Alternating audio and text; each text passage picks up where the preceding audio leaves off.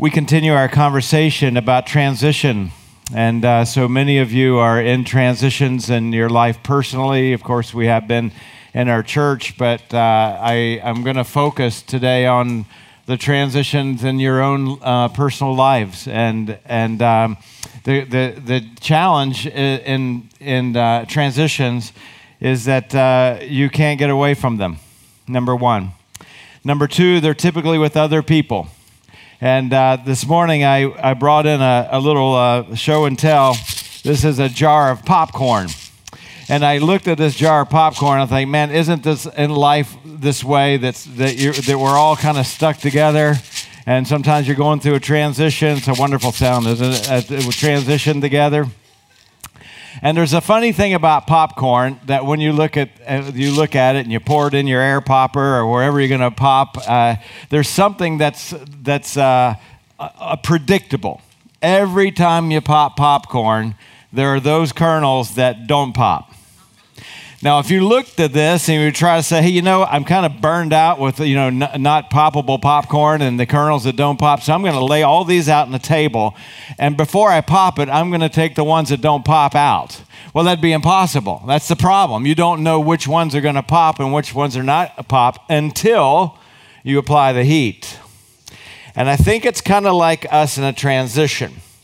When you go through a transition, you don't know really who you're going to be until the heat is applied. Now, I know you think in your mind, just like I do, I am the most perfect saint on the earth. And I am. Actually, no, I'm just kidding. And man, when hardship comes and transition comes, man, I am going to handle it. I'm going to pop like popcorn. It's just going to do exactly what it's supposed to do and execute perfectly. And sometimes we just think, man, there it is. And then through that heat somewhere, it doesn't pop. And we're surprised at sometimes who we are in transitions. Have you ever been there? We have everything neat and tidy. In fact, I saw this picture on Facebook the other day. I thought I'd bring it to you. This beautiful little girl is going to school. Look how nice. She got a little bow in her hair. She got the school uniform on. She got the neat little tie, the socks and the shoes and the little skirt. I mean, just beautiful. Meanwhile, though, at the end of the day, this is how she came home. And there it is right there. I'm coming into a transition, and I think I'm going to come out exactly the same. The question is, who will you be? Who will you be in a transition? Today, we're going to look at one of the most pivotal transitions in the history of the Bible. If you don't know the story, it's the Israelites. They were God's focus for centuries, and God had them migrating from one place to the next. A few weeks ago, we looked in a chapter in the Bible, a book in the Bible called Numbers, and particularly in Numbers chapter 10. Because Numbers chapter 10 represents them kind of moving out from a sacred space. Everything was neat and tidy. God had arranged for them to be there at the foot of Mount Sinai. And God had spoken to Moses, and many things were going great. And God said, now it's time to move. When they began to move, things began to become predictably not so great. In Numbers chapter 11, the very next chapter, the very next mile in the journey, all of a sudden everybody was complaining about the cuisine. Didn't have enough of it. They remembered how great it was in the past. And then God, if you know the story at all, said he sent more quail than a whole population could eat. The very next mile of the journey in Numbers chapter 12, Moses' own brother and sister became against him. They became insurrectionists, as it were, and they surprised him. And their kernels didn't pop that day when the heat was applied, and it became disastrous. And then we come today to Numbers chapter 13, and it is the most pivotal moment in the journey of the Israelites for the great majority of them, because it was at this intersection that God decided that every male above 20 years old would not make it into the promised land based on the popping or the non-popping of their popcorn in this moment. And I think we can learn from it, and I think we can allow the Bible to help calibrate and navigate transitions, because my guess is that the majority of us are going through one or more in this time, in this chapter, perhaps in this paragraph, perhaps in this sentence of our life. There are times when the Word of God will challenge us and say, hey, be careful. Be careful, and it kind of looks ahead of us like a sign that says bridge out ahead or detour.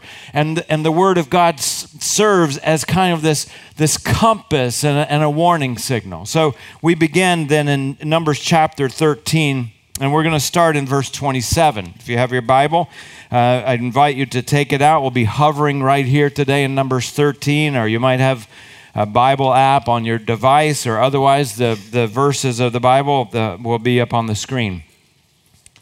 This is a time where God had instructed Moses to gather one representative spy, so to speak, to do some intel, to go into the promised land undercover, to look at the lay of the land, to look at the produce, the agriculture, to look at what they would be facing as far as militarily and strategically, and just come back and give the report. I'll remind us that it was a promised land. That means it wasn't a hoped for land, hope we get it for land, or boy, I wish this works out. It really was a promised land. God was not asking them to determine whether or not they would land there. They were going to land there. That was God's promise, and he wasn't going to back off of that. So the 12 spies, because there were 12 tribes, one representative for each tribe, were sent over, and they all came back, and they began to give this report. They gave Moses this account in Numbers 13:27. We went into the land to which you sent us, and in fact, it does flow with milk and honey, just like God said.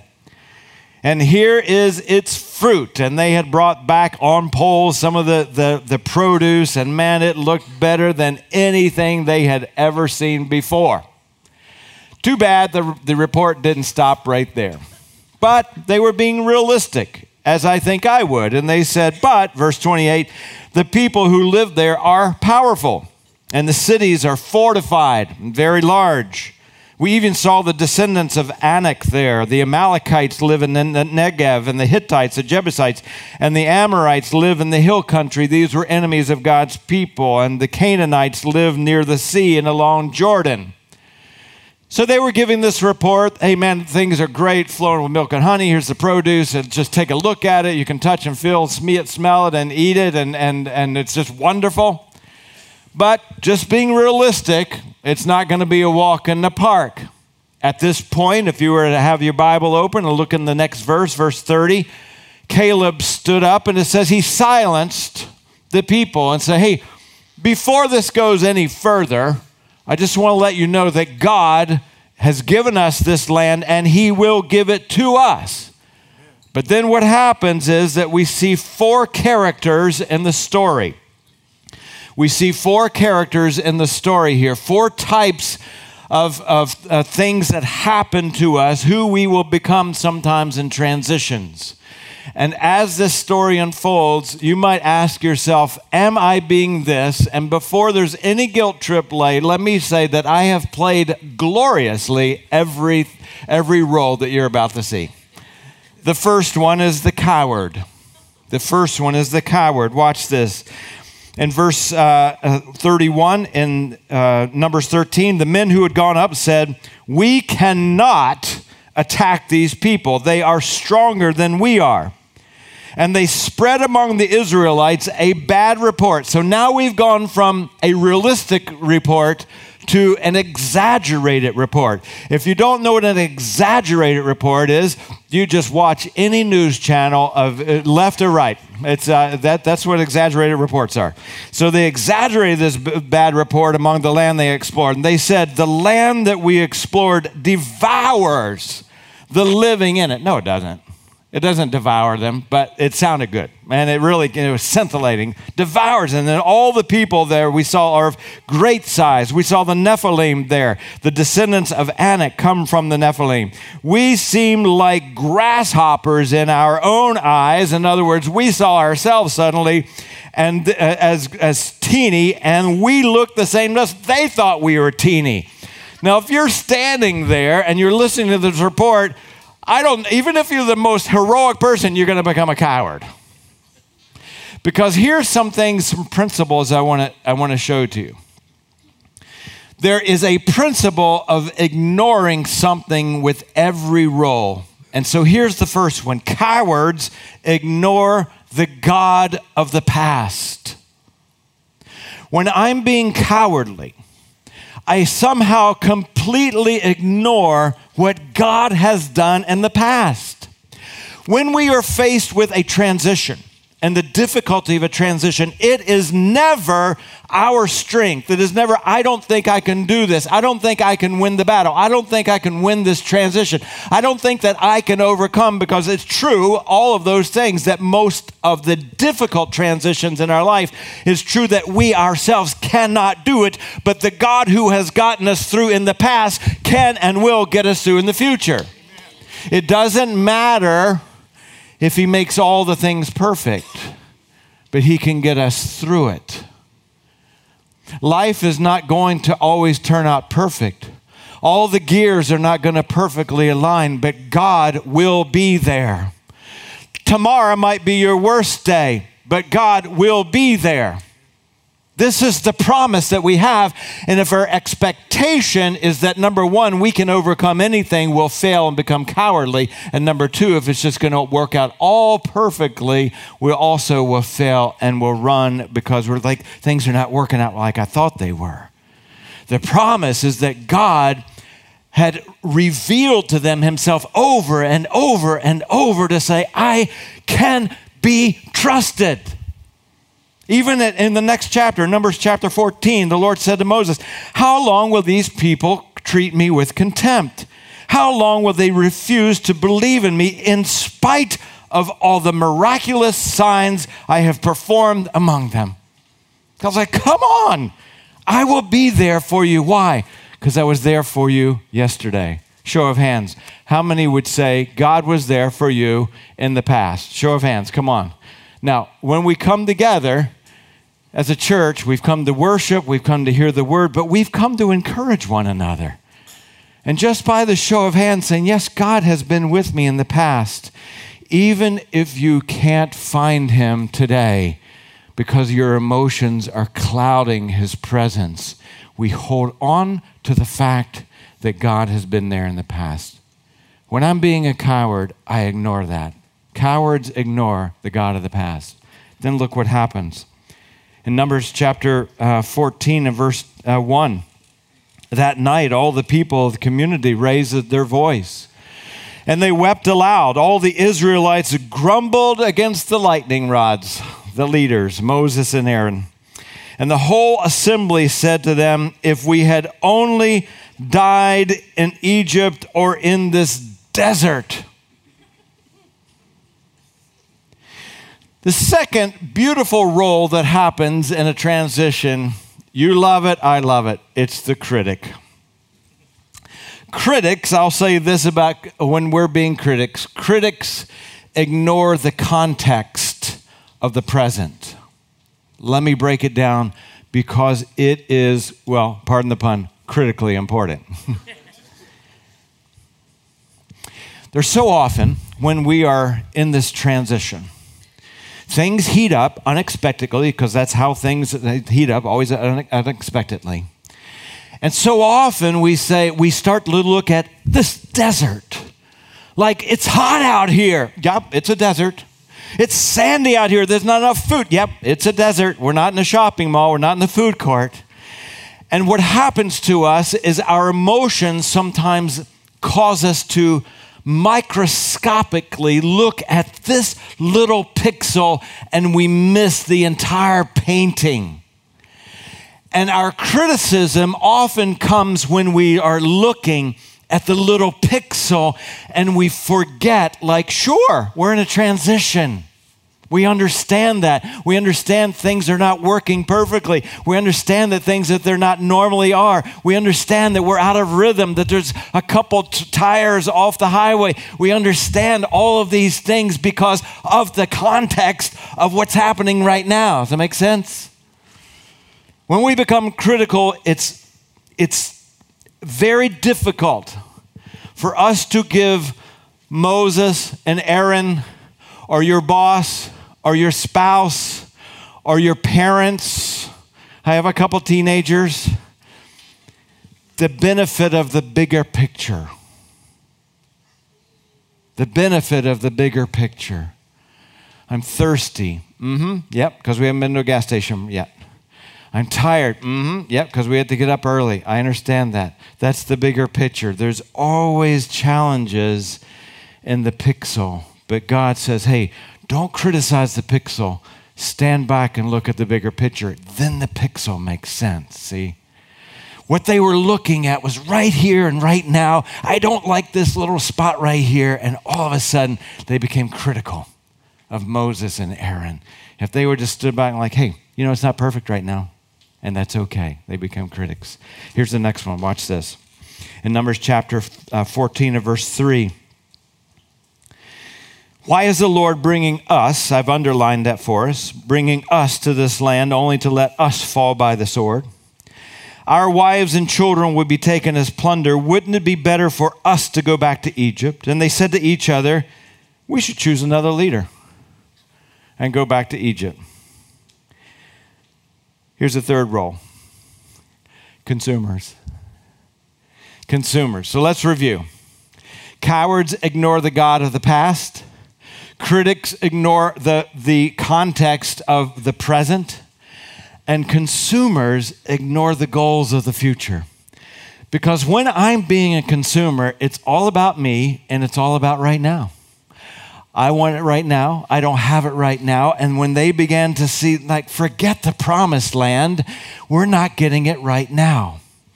And I would say to us, here's the thing about being a consumer. When it's about us and we want our way and we don't have our way, and it used to be our way, now we don't have it our way, and all those things, consumers, you know what consumers become? Consumers become deserters. When we don't get it, man, I'm out of here. I've had it, right? You just want to just walk away from the whole thing because we're not getting what we want right now. Okay, these are three negative things. Did I take your good day and just take it to a bad day? You're like, man, this is a real bummer. But there is a fourth role, and this is what God calls us to. And this is an important conversation because life is not all rosy, and we're sometimes unpopped popcorn. And we can anticipate that. And so these things, they may seem a little bit negative, but they do give us that detour warning. Before I get to the last one, it would be good for us to ask ourselves, it'd be good for you to ask yourself, hey, am I ignoring the God of the past? Am I so freaked out right now in this moment, in this chapter, that what God is calling me to this morning is to forget my emotions, to understand that we are in a context that is very difficult, and I'm going to trust God because he can be trusted. I can't trust myself. I can't trust my own ability, my skill, just like Billy said this morning, my own skill, my own smartness, and all those things. But I'm going to trust God. Because when all the leaves have blown off the tree, God is still there. When the day turns dark, God is still there. When things seem so clouded and you can't see an inch in front of your face, God can, and he's still there. When God sent out the disciples, he said, go into all the world, preach the gospel, and lo, I will be with you until the end. God is always there. Maybe today you would say, gosh, that's me. I am scared right now. And I would love to tell you as the pastor of this church that I face every intersection with great courage. I don't. There have been many nights where I'm like, God, I don't know if I can do this. And God says, yep, you're right.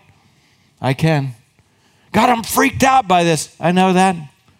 I understand. Trust in me. Maybe today you're like, man, I tell you what, I feel like I a critic. That's my first move. Let me tell you, I'm the first one. I know, when I'm a critic, I call myself a realist. So just quit fooling yourself. You're not a realist, you're a critic. My life is real enough. I don't need any more of your realness, and you don't either. And maybe you might just say, I need to back up. God is saying to me, I need to back up. I'm being far too critical at this little pixel, at this little intersection. Maybe it's something relational for you. Maybe you just have had something happen in your life that maybe you've gotten a report back, maybe you're about to lose your job, and you're looking at this and you're criticizing why it happened and criticizing yourself and all that. And God says, no, there's a bigger picture here, I promise. You may not be able to see it, but relieve yourself of having to criticize. And maybe you're a consumer, and God knows that we live in a culture of consumerism. Maybe you have you can't see in the distance, and all you're seeing right now is what you want. And God would say, I didn't call you to that. I didn't call you to just get it for yourself. This is not what this is about. It's not about you. You have to look at a bigger picture. Okay, here's the last one. Watch what happens. In Numbers chapter 14, verse 6, Joshua, son of Nun, and Caleb, son of Jephunneh, they were among those who explored the land. They tore their clothes. It was a sign of grief. And they said to the entire Israelite assembly, the land we passed through and explored is exceedingly good. The entire community had freaked out. If you're on a sports team, if you're in the military, you know that this is the worst thing that can happen, for somebody to freak everybody else out. And these guys come in and say, it's exceedingly good, guys. This is the bigger picture. It's exceedingly good. The land we passed through and explored is exceedingly good. If the Lord is pleased with us, he will lead us into that land, a land flowing with milk and honey. And it will give it to us. Do not rebel. Don't be critical against the Lord. And don't be afraid. Don't be a coward of the people of the land, because it will swallow us up. Their protection is gone. The Lord will be with us. Notice that he didn't say it was going to be easy. He didn't say that.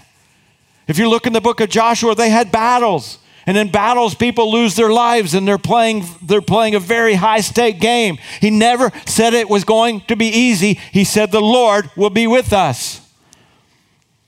Don't be afraid because of the land, because we will swallow them up. Their protection is gone. The Lord is with us. Do not be afraid of them. Let's review. Cowards ignore the God of the past. Critics ignore the context of the present. Consumers ignore the goals of the future. Watch this. Here's the last one. Contributors ignore themselves. Contributors ignore themselves.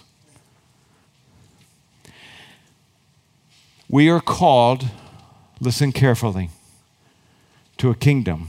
Now, I know we don't use that word in our everyday language. So let me use the word movement. We are called to a movement of God. That movement of God is never about us. That was proven with Moses, the whole ringleader of this thing that God chose. He didn't even make it in. Why? Because it wasn't about Moses. It wasn't about the story of Moses. It was about the story of God. Then God showed up to Joshua, and he said to God, "Are you for us, against us?" Neither. I'm about the movement of God on this earth. Contributors forget about their wants, forget about their criticism, forget about that, and say, I am going to contribute to the movement of God. That's what God put you on this earth. And I know how difficult that is.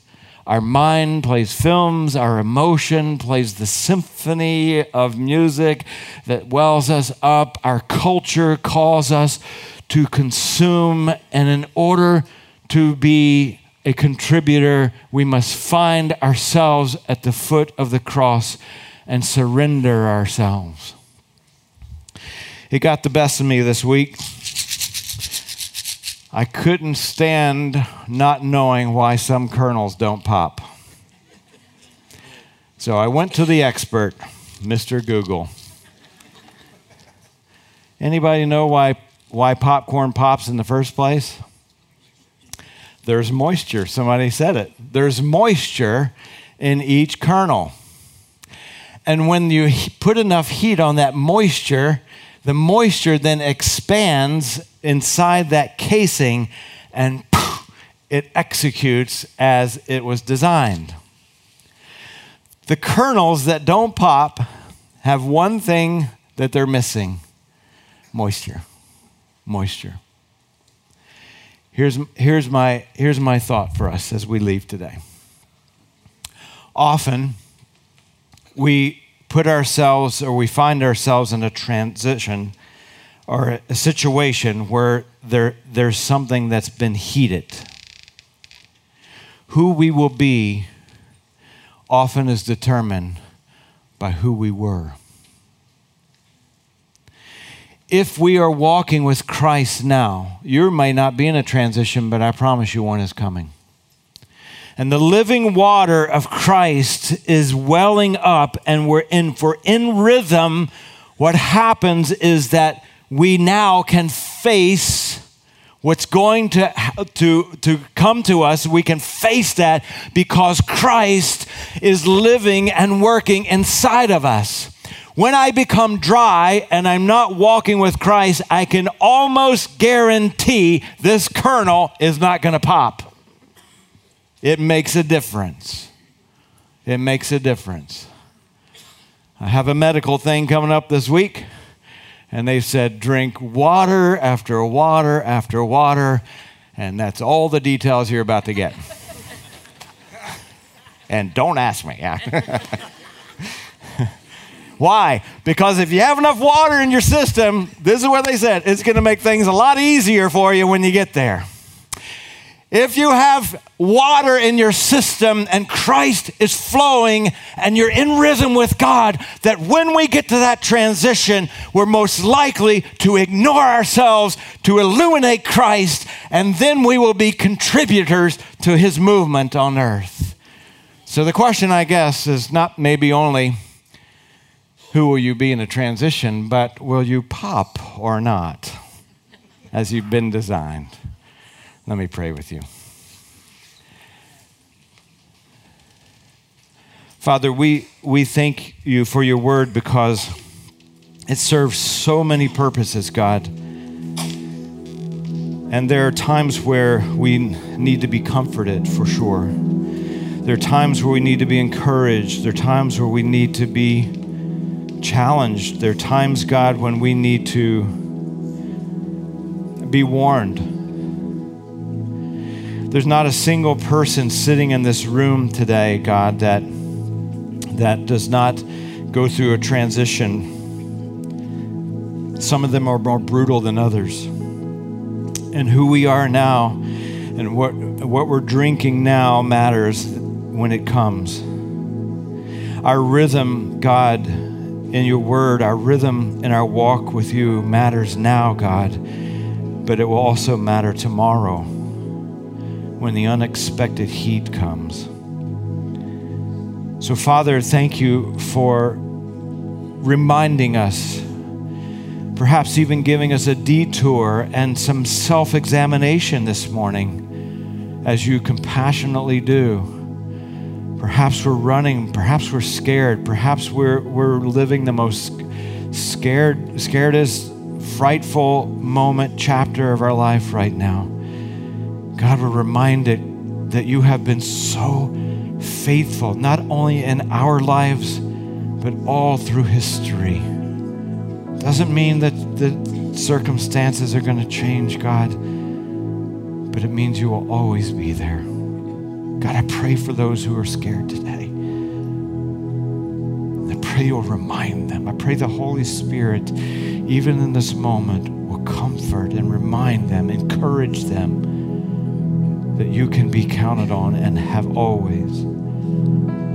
God, I pray for those that may be just caught right in the circumstances, and their thinking is just, it gravitates toward what's happening right in this moment, and perhaps it's been a little unsettling today to maybe realize there's some criticism going on, which just as always leads in an unhealthy ending. So God, maybe today there would be compassion to see a bigger picture, to respect that boss, that spouse, that parent, to respect you, God. So often we cry, God, why is this happening? Help us to stand back and know that all things work for the good of those who love you and are called, God, according to your purpose. Father, our culture just is steeped in consumerism. What's good for me? What's in it for me? And perhaps somewhere along the line, God, there's somebody who's forgotten a promise, a goal. They're stuck right here, God, and they just want it the way they want it. And that's tough to get out. Only by the power of God, God, that you can give us a bigger picture.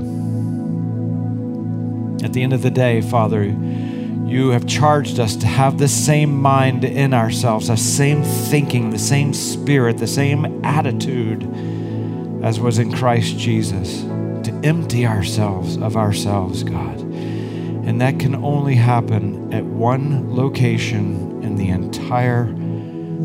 entire planet, and that is at the foot of the cross of Jesus. So God, we take a deep breath. We find ourselves in front of Jesus again. And we say, God, take us. Take ourself. Take our fear. Take our criticism. Take our consumerism. God, take that self right now. We surrender to you, God. We surrender to you.